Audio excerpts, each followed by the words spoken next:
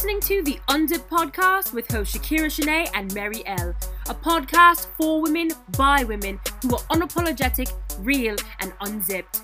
Join them for open and honest conversations every week. Get ready to get unzipped. Happy Tuesday, everybody, and welcome back to the Unzipped podcast. We are your hosts, Shakira Shanae and Mary L. And it is Halloween week and Mary's birthday week. Scorpio season, yes. I'm so excited.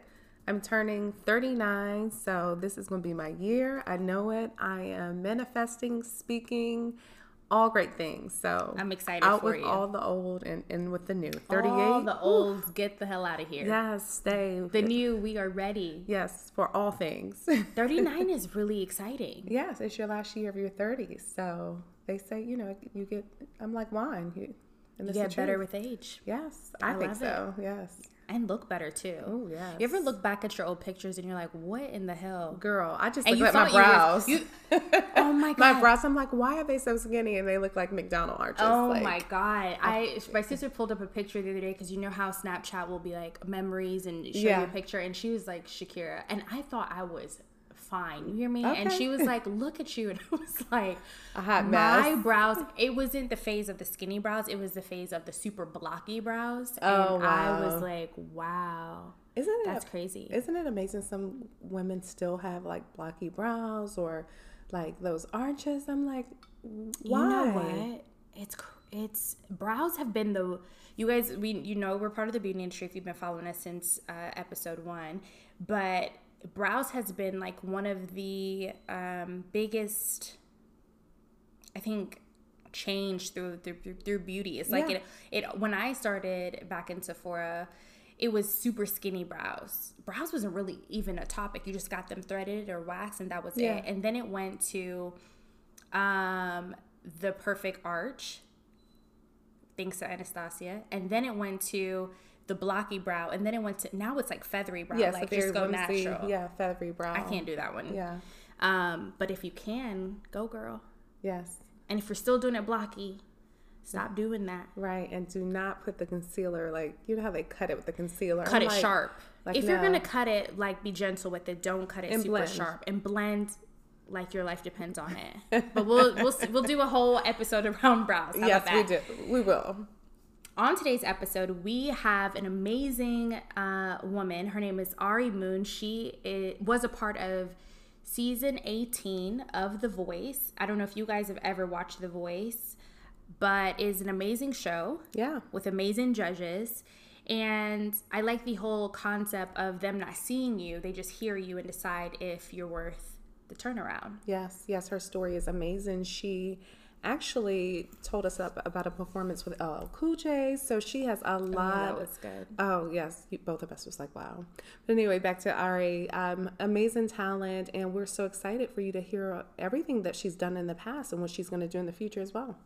Absolutely. So let's get into it. Let's get unzipped.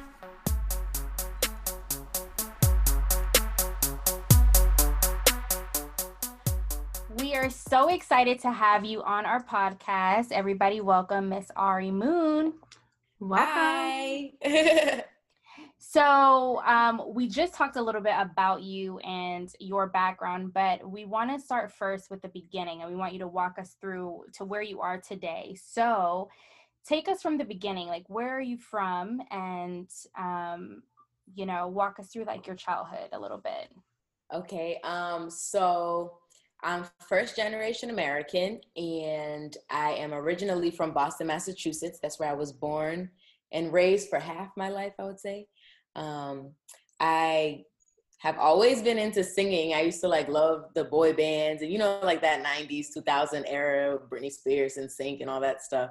And then also some classic R&B that's gotten me into music. So I've always been into singing since I was 2, I would say.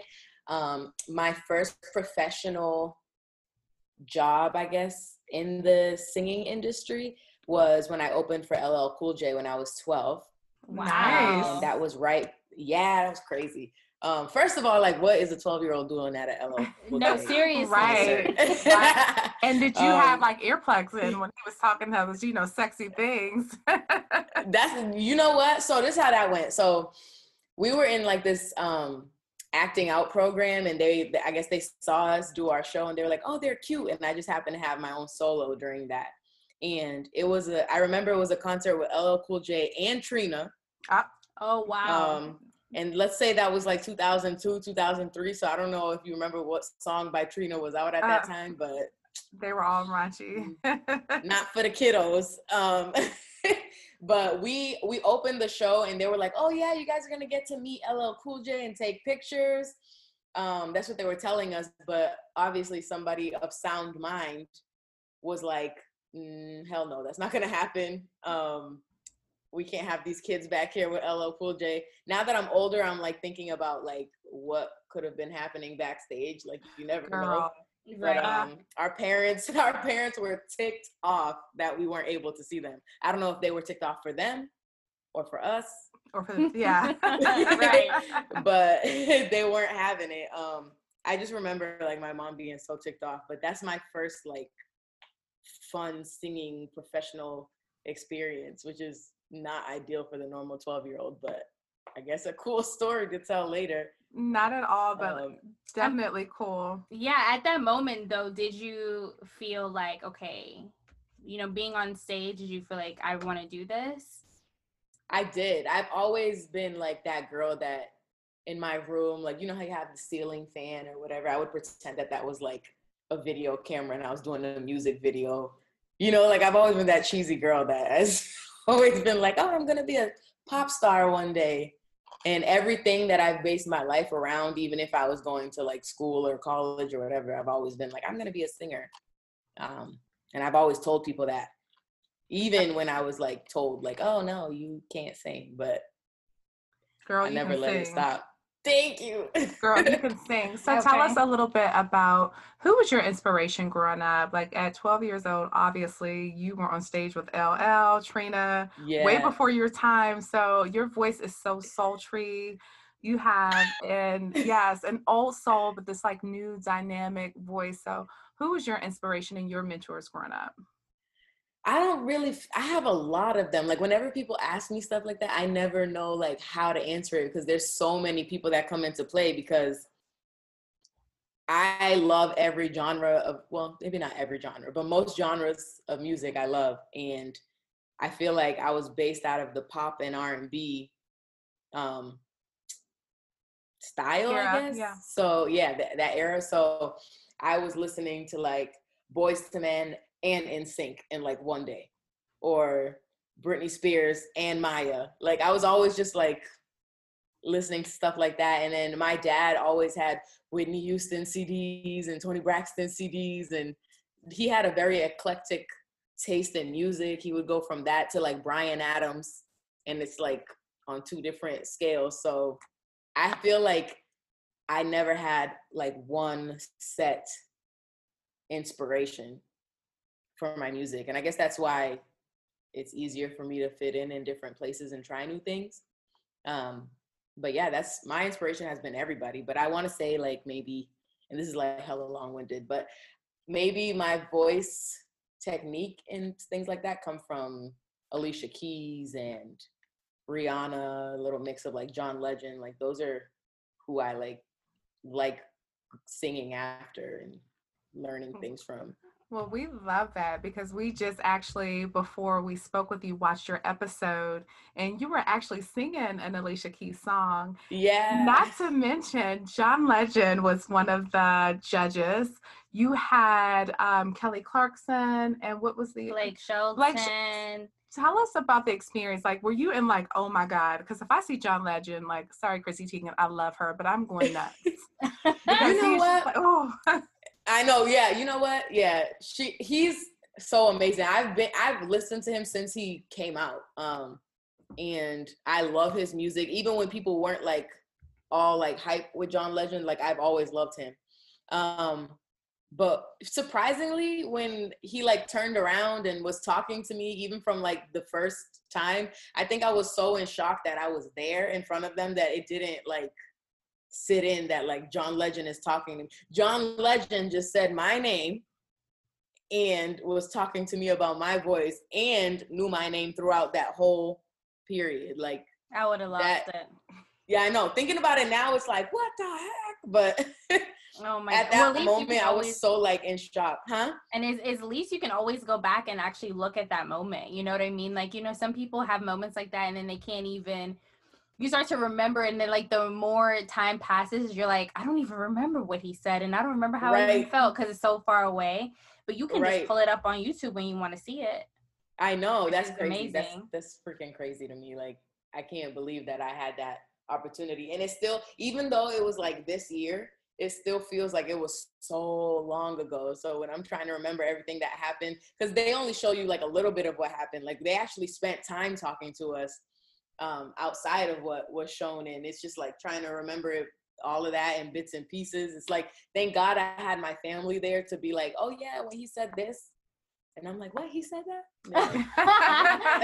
Oh my God. Okay, so take us, I know, right? Okay, so let's go back. So you 12 years old on stage, and what happens between then and you being on The Voice?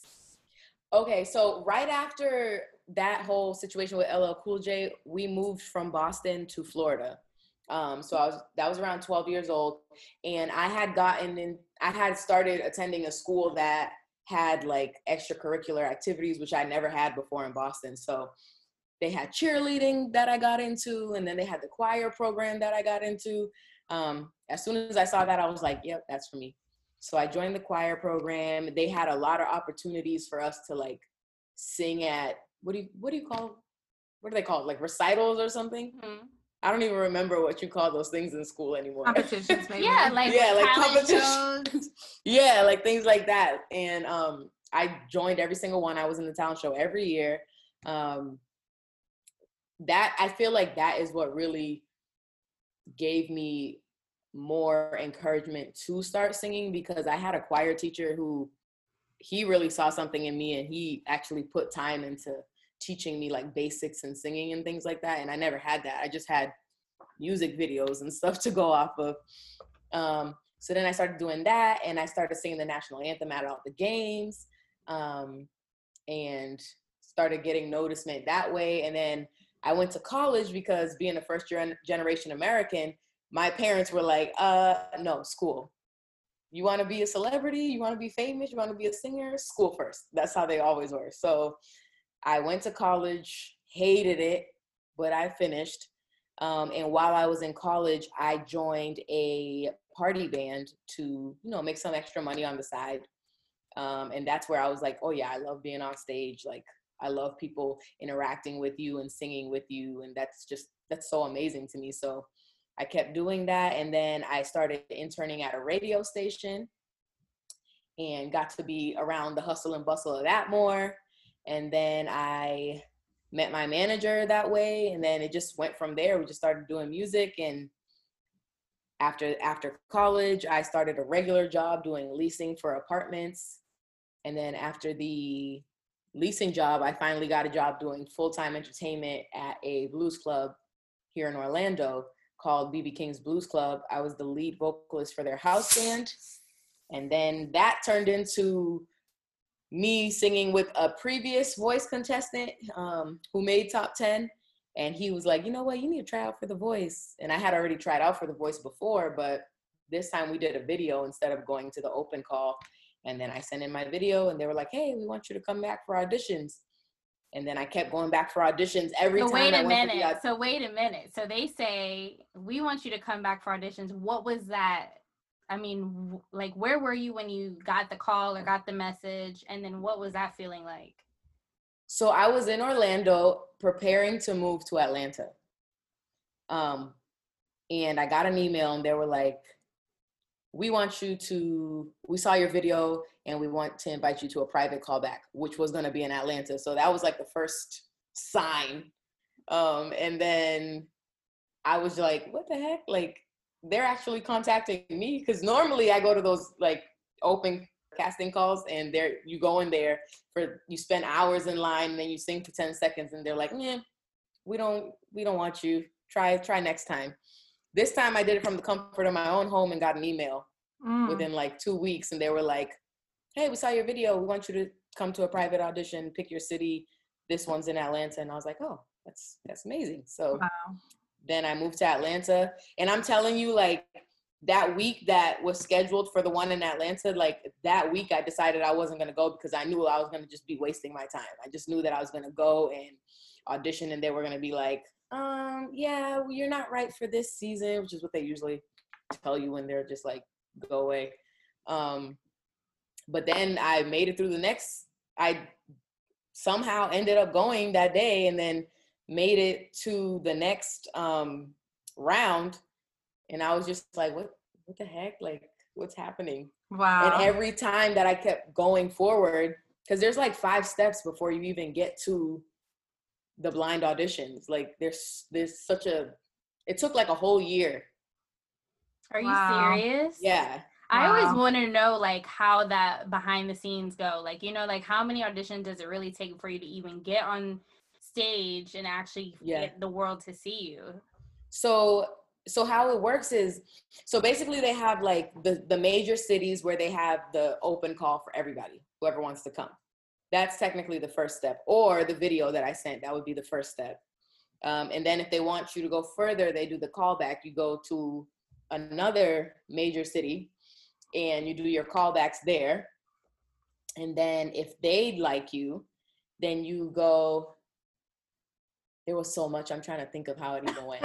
You're like, all I know is I'm just going from city to city, from there to there. And okay, so after that, they're like, okay, we want to use you, but they're very upfront that, you know, we don't know if we will change our minds tomorrow or whatever, but they basically are telling you you're going forward, but it could change any moment. Wow. So then we went, and then the next step I think was in LA, where, like, you know, we went out to LA and we did it for the executive producers. And then if they like you, they push you forward and they're like, oh yeah, you're going to come back for the blind auditions. But even when you go back for the blind auditions, there's only like, my season only had 40 chairs, right? So they bring back about like 100 and something of us. And once those chairs are filled up, that's it. Like, you could still go back for blind auditions and not make it, like not even get to sing. Wow. So it's like, so, and you're out there for so long. It's just like, but it's really fun because like it got to the point where we would be out there and then we would come back and be like, oh, I miss it. Like I miss all the like going. The hustle and bustle. Yeah, it was really fun. And they take really good care of all of the contestants. That's amazing. And they care about where you are, everything. I love it. But I just want to go back to, because it's so inspiring. As you know, our show is all about bossing up women entrepreneurs. Yeah. And you said it took you almost a year before you even got to a point where you didn't even know if you would go to the next step. Mm-hmm. And it just reminds me, in entrepreneurship, you put so much time into, you know, building your craft or building your business. And for that opportunity that may only last for about 6 seconds or 10 seconds, or, you know, that what we call the elevator pitch, for that right person to be in the right room at the right time. So what I hope that, you know, people that are listening will get, you know, from this is the tenacity to keep going. And being an entrepreneur, being a singer is not an overnight thing. Like it took you so much time. What would you say to, well, let me back that up. Being a woman, so you're now in LA, you made it to the top 17.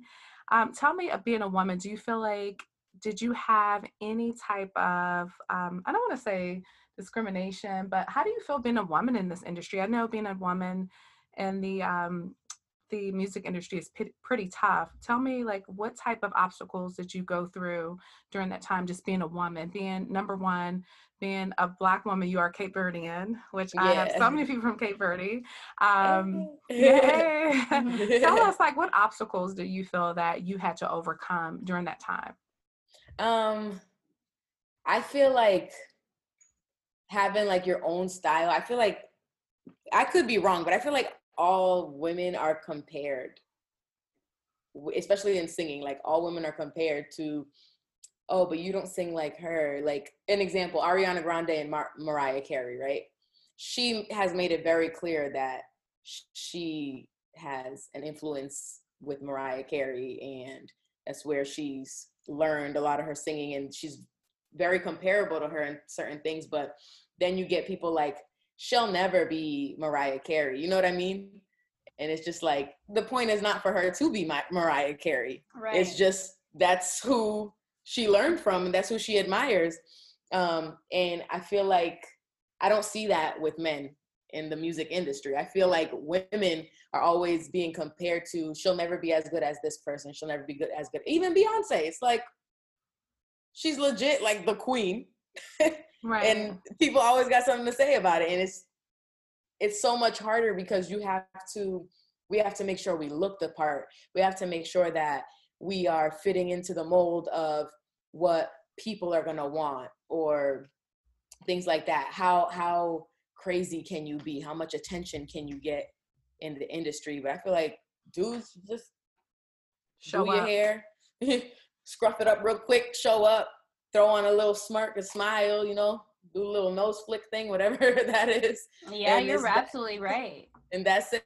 And it's like, they don't have to dance with heels, you know, like they don't have to get on stage and do all these moves with these like 4-inch heels and feel like they have to do that just for them to be accepted or have to have their hair a certain way. Like I hate being criticized, but like sometimes I have to suck it up because that's what it's going to be. Like, especially reading the comments from the show and things like that. It's like, when I was doing my own thing, it was all great and dandy, right? But as soon as, I don't know if you guys got to see that far, but I always competed against a male. Mm-hmm. And I feel like I always got way more criticism in the comments being, oh, she wasn't as good as him. It's only because she was pretty, or like something like that. Like, you're taking away from my talent. Like, I won, and it's not because they weren't great, but I did what I had to do to win. So acknowledge that. Don't just try to undermine what I did just to say that it was because, oh, I had a pretty dress or whatever they were. I feel like it's really hard that way. And it's always going to be some type of discrimination towards women because they just, I don't know, I feel like people can just walk all over us and it's not okay. And that's not what it's going to be. That's right. That's right. We are changing the trajectory. Oh, absolutely. We're going to learn today. Yes. Oh. Speaking of, I don't know if you guys watched the debate last night, but with Kamala, I mean, just, you know, shout out. I didn't even get to catch it. You got it.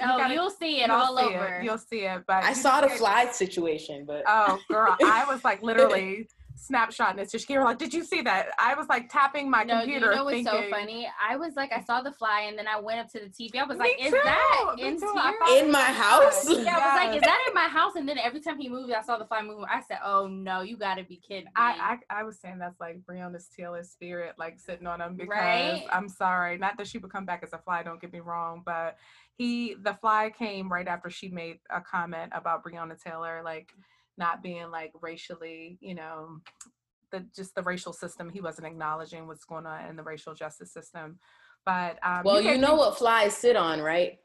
Absolutely. Right? That's all I'm gonna say. Now that you bring that up, it does, you know, she was saying, or a lot of comments were saying, just the way that he tried to shut her down so many times, and she had to say, excuse me, I'm speaking, excuse me, I'm speaking. Yes. And it's just like through every industry, you know, women are always being put on the back burner. Yeah, put on the back burner, or like you said, it comes down to sex appeal, and it comes down to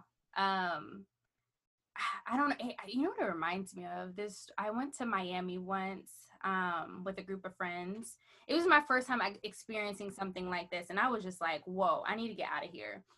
We were all at a club, and they literally we were in a line, and they were looking at women to enter in the club. Like, it didn't matter where you were in the line. You could be up next.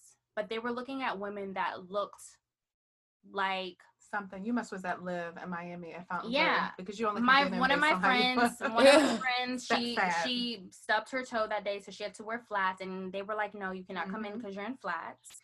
Yeah. They were like, oh, you look good, you come in. Oh, you don't really look good, you can't come in. And it was the first time it was just like hit me like, whoa, men are really out here deciding who gets to come into a party that you're going to have to pay for anyways. They're deciding who gets to come in based off what they look like. and it was like, okay, like literally he was saying, okay, light skin, you come in. Oh no. No, not you. Or and it was like the first time that I was like, wow, this is the world that we live in. And going back to the different industries, there's always people comparing, and you have to overwork. You have to show that you deserve to be there, and your talent speaks for itself, and that's undeniable. Thank you. And people think things like that are like just on like TV shows. It's like when people try to talk about like Black Lives Matter, you know, women are important, different things like that, and they're like, oh, you're just talking about what you see in the media. You're just talking about what you see on TV. No, we're talking about stuff that's really happening. Like, people literally lose their jobs because of their hair. People literally die because of their skin. Like, that's not a movie. That's real life. Try telling the people who have lost people or who have endured that's just a TV show. And the fact that like I see that all over Facebook drives me bananas. Like my eye literally twitch when I see things like that, because it's like, these are people that I know, that I've grown up with, and that's how y'all really feel. Mary gets into Facebook arguments every week. Yeah. I have to say, I saw in another group that we're in, a lady said, as a Black woman, before we travel as a mother, I have to see how racist the place is before we travel, basically. So she's traveling somewhere, she has to like Google it. And like, no one knows, like, being a Black woman or a Black man, you know, what we carry. It's not just about a hashtag. It's not just about like that asshole said, based on like, oh, we're talking about riots, and like, no, we are talking about what we have to endure as, you know, women, as and women, then as Black women, and then it's just being Black in America. And I just like, if anything, 2020, I keep saying it, like, this should open our eyes and show us really the power that we have, not only just in the industry, as you can see, like who leads entertainment as far as like sports and singing, but as with our Black dollar, like, where should we spend our money, like with each other, you know? So we can go on and on and on. We can go on and on and on. I want to know, you're singing and then the chairs spin around. Like, what is that like? Because I feel like I would literally just stop singing. I would have a panic attack. As soon as the chair turns around, I'll be like, I always say, who's your first person that spins around, like, that you just like, damn, like. So Nick turned around almost immediately, but I love me. I was just like, you know what's funny? My training coach right now looks like him. Oh wow, just crazy. Single? I'm just teasing. I don't know. I'll find out. Hold on. But he turned around first almost immediately, and then Kelly Clarkson. From what I saw on TV, Kelly Clarkson turned around like almost like right after, but he had blocked her. When I was up there, I swear to you, I blacked out. I like remember, but I don't. Wow. I remember that I knew that I was like in. I remember being like, okay, I'm in, thank God. But after that, I was just like, okay, I got to finish this song, because then I was like, oh, let me try to get all these chairs turned. But, you know, that didn't happen. But still. But you still turned the chair too. Yes.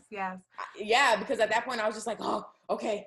Because I would have been so embarrassed to the point of like hiding under a rock had I gotten no chair turns, because that's like your biggest fear going, you know what I mean? But you were like, prepared. And that doesn't mean you're not talented. It's just the coaches can because too, I've watched the show where someone is so good and I'm like, oh yeah, they're definitely gonna turn around, and then they don't. And then like the song is almost over and I'm like, nobody's gonna turn around.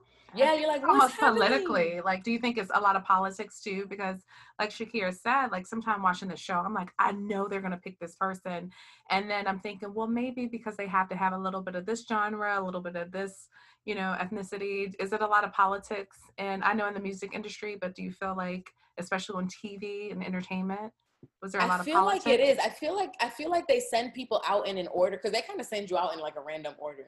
So I know that in the beginning of like the whole thing, like the first people that go up, they have more of a chance to get a chair turn because the teams are empty.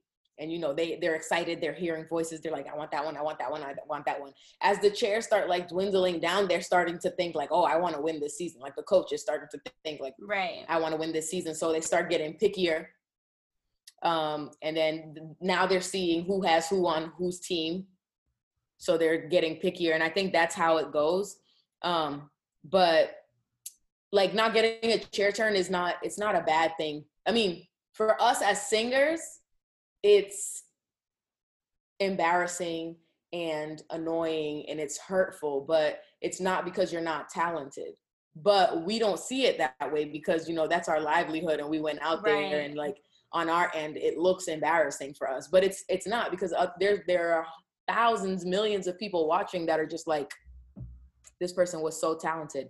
And The Voice, they're not like other shows where they pick untalented singers. Everybody that they pick is talented, even if they don't get a chair turn. Yeah. So it's like, it's hard to like get out of that mentality. Like, oh, not all 4 coaches turned for me, but they turned for somebody else. I might not be that good. It's just, you weren't what they were looking for. Yeah, you can't take it personal. You got to keep persevering regardless. You gotta have tough skin because when people like, I went through that when I was a teenager, like, oh, that's it. Like I auditioned for American Idol the first time. And after that, I just stopped auditioning for stuff because I was like, after one time of them telling me no, I legit thought, oh, I'm not good enough. But then as I got older, I was like, it's not the case.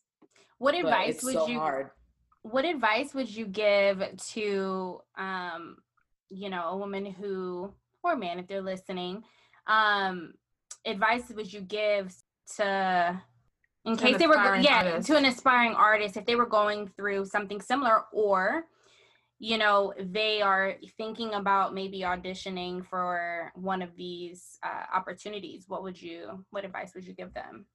My advice is to keep working on your stuff on your own, and then also go and audition for those things. And if you don't make it the first time, keep going. You got to have the mentality that, like an example, my season, 44,000 people auditioned for my season. They can't pick 44,000 people to be on a season, you know? It's just not your time, but you have to continue to work on your craft until it is your time. So that just doesn't mean give up. That means keep going until it's your time. And don't just rely on TV shows and things like that. There's a lot of hard work that goes behind wanting to be an artist. You have to build your fan base on your own. You have to work on music. If you're not a great writer, like I'm not a great writer, but I need to take my own advice on what I'm about to say. Work on writing. You know what I mean? Like if you don't feel like your voice is where it needs to be, get a vocal coach. If you really want it. My thing is like, if you're not willing to put the work in, I don't care what you say, you don't want it that bad. That's right. In anything, whether it be singing, whether it be opening up your own business, if you really want it, it's not going to happen overnight. Like y'all said, you need to put the work in. And if you want it to be a great business, or you want to have a great voice, or you want to be a great actress or singer or doctor, like it's going to take time, years. I love that. But the more you work at it, the more you build. And that's with anything. I love that. It's really true. It's so true. Yeah.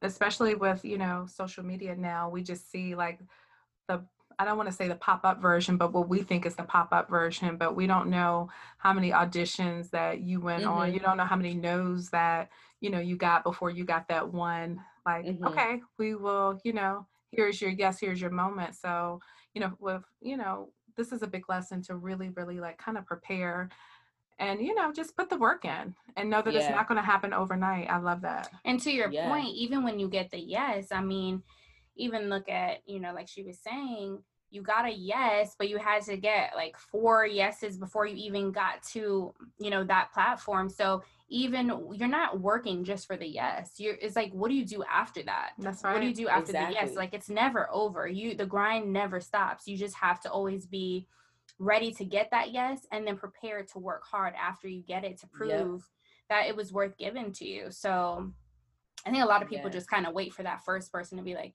you're in. And then they're like, oh shit, what do I do now? It's like deer in headlights. You know what I'm saying? I've just been waiting for the you're in, and then, you know, you don't know what to do after that. You know what? In 2015, I was on the farewell season of American Idol, like before it changed.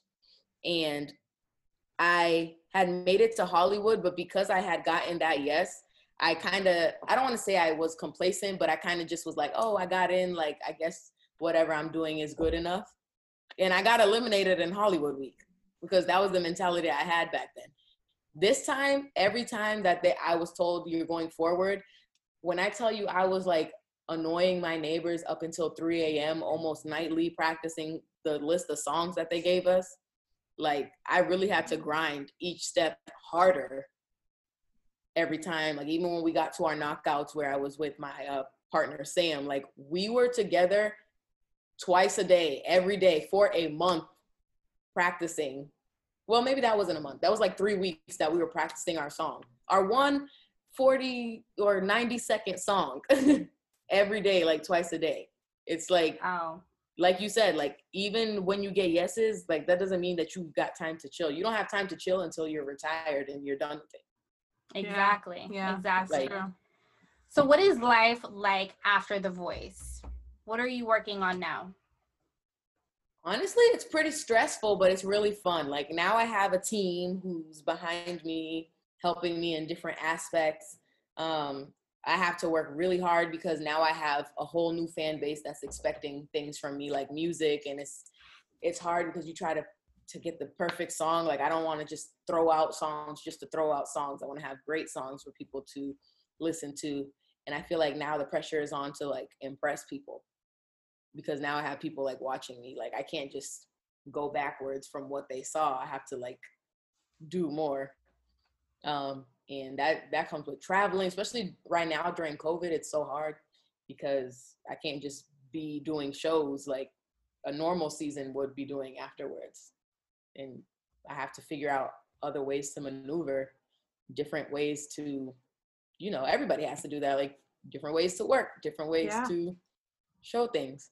Yeah, earn an income. I didn't even think about that as artists, especially like a new artist that's really trying to, you know, put her footprint in the sand. Like, how do you continue to like earn that revenue or make yourself relevant? And then as an entrepreneur, that's when you kind of just like, okay, there's different ways I can do it socially. And, you know, these new online concerts, which I live for, the battles and the shows. I'm like, I live for. Let me ask you just are you into watching the battles like with like the different artists? Oh, those verses. Yeah. You know what? I've seen a couple of them and they're pretty funny. The last one I saw. The Patti LaBelle one. Was it Kirk Franklin and Fred Hammond? Okay. Oh my gosh, they had one? I didn't see that. Were they together? I think they were together. I think I heard about. That one was hilarious, but I haven't even had time to sit down and watch other ones. Like, oh wow. I've been on the go. Yeah, I mean, I think to your point too, both of your points, like, I think 2020 is about to build some serious entrepreneurs in all industries across the board, because you have to figure out, maybe your business was working one way this whole time, or maybe as an artist, you were always expecting the same steps of being an artist. Like, okay, I release a song, now I do some shows, and, you know, whatever the case may be. And now everything is so different. So you almost have to change the way of thinking, and how do you reach your clients or your audience, you know, virtually, where it's still impactful. Because I was thinking the same thing. Like, I had my tickets to go see Jhené Aiko, and when they didn't even send out no email like the show's been canceled. But, you know, you just assume like, okay, COVID obviously is canceled. And I was thinking, after I got over the fact that it was canceled, I was like, wow, so many artists that's depending on, they spend like a year or a year and a half to come up with this huge concert, this huge show, this tour, whatever. Whole production. And it's a whole production. And I just know that from watching Beyonce's documentaries, that it's like a whole production. And then that's it. Okay, so tell us what you're doing now. Do you have any current projects that you're working on? I'm working on my EP. I have a whole bunch of songs recorded, some more that I'm recording, and it's just a matter of figuring out what's going to be right for it and when we'll release it. Hopefully sooner than later. Hopefully before the year is over, but we'll see. Well, we are excited. We're excited. So tell Me all too. Of your It'll be my first one. And all of your new fans, like, where can they find you, and where can they find your future music and your future products? You can find me on all platforms at Arei Moon, and that is spelled AREIMOON. That's Facebook, Instagram, Twitter. I'm not really on Twitter, but I'm gonna try to get better at it. We feel you. Then I know I never know what to say on Twitter. Like, hey, I'm brushing my teeth right now. Like, what do you say? And my website is the same thing, www.areimoon.com. And that I'm pretty good at keeping up to date with those things. So anything you need to know, like shows, different things like that, will be posted on that. And yeah, we'll go from there. Hopefully you guys can keep up with some great things that are coming soon. Well, we know there is great things to come. You're so talented, amazing, and we thank you so much because you're an inspiration, just for women and being a sister. We just want to say thank you. Yes, thank you so much for coming on the show today.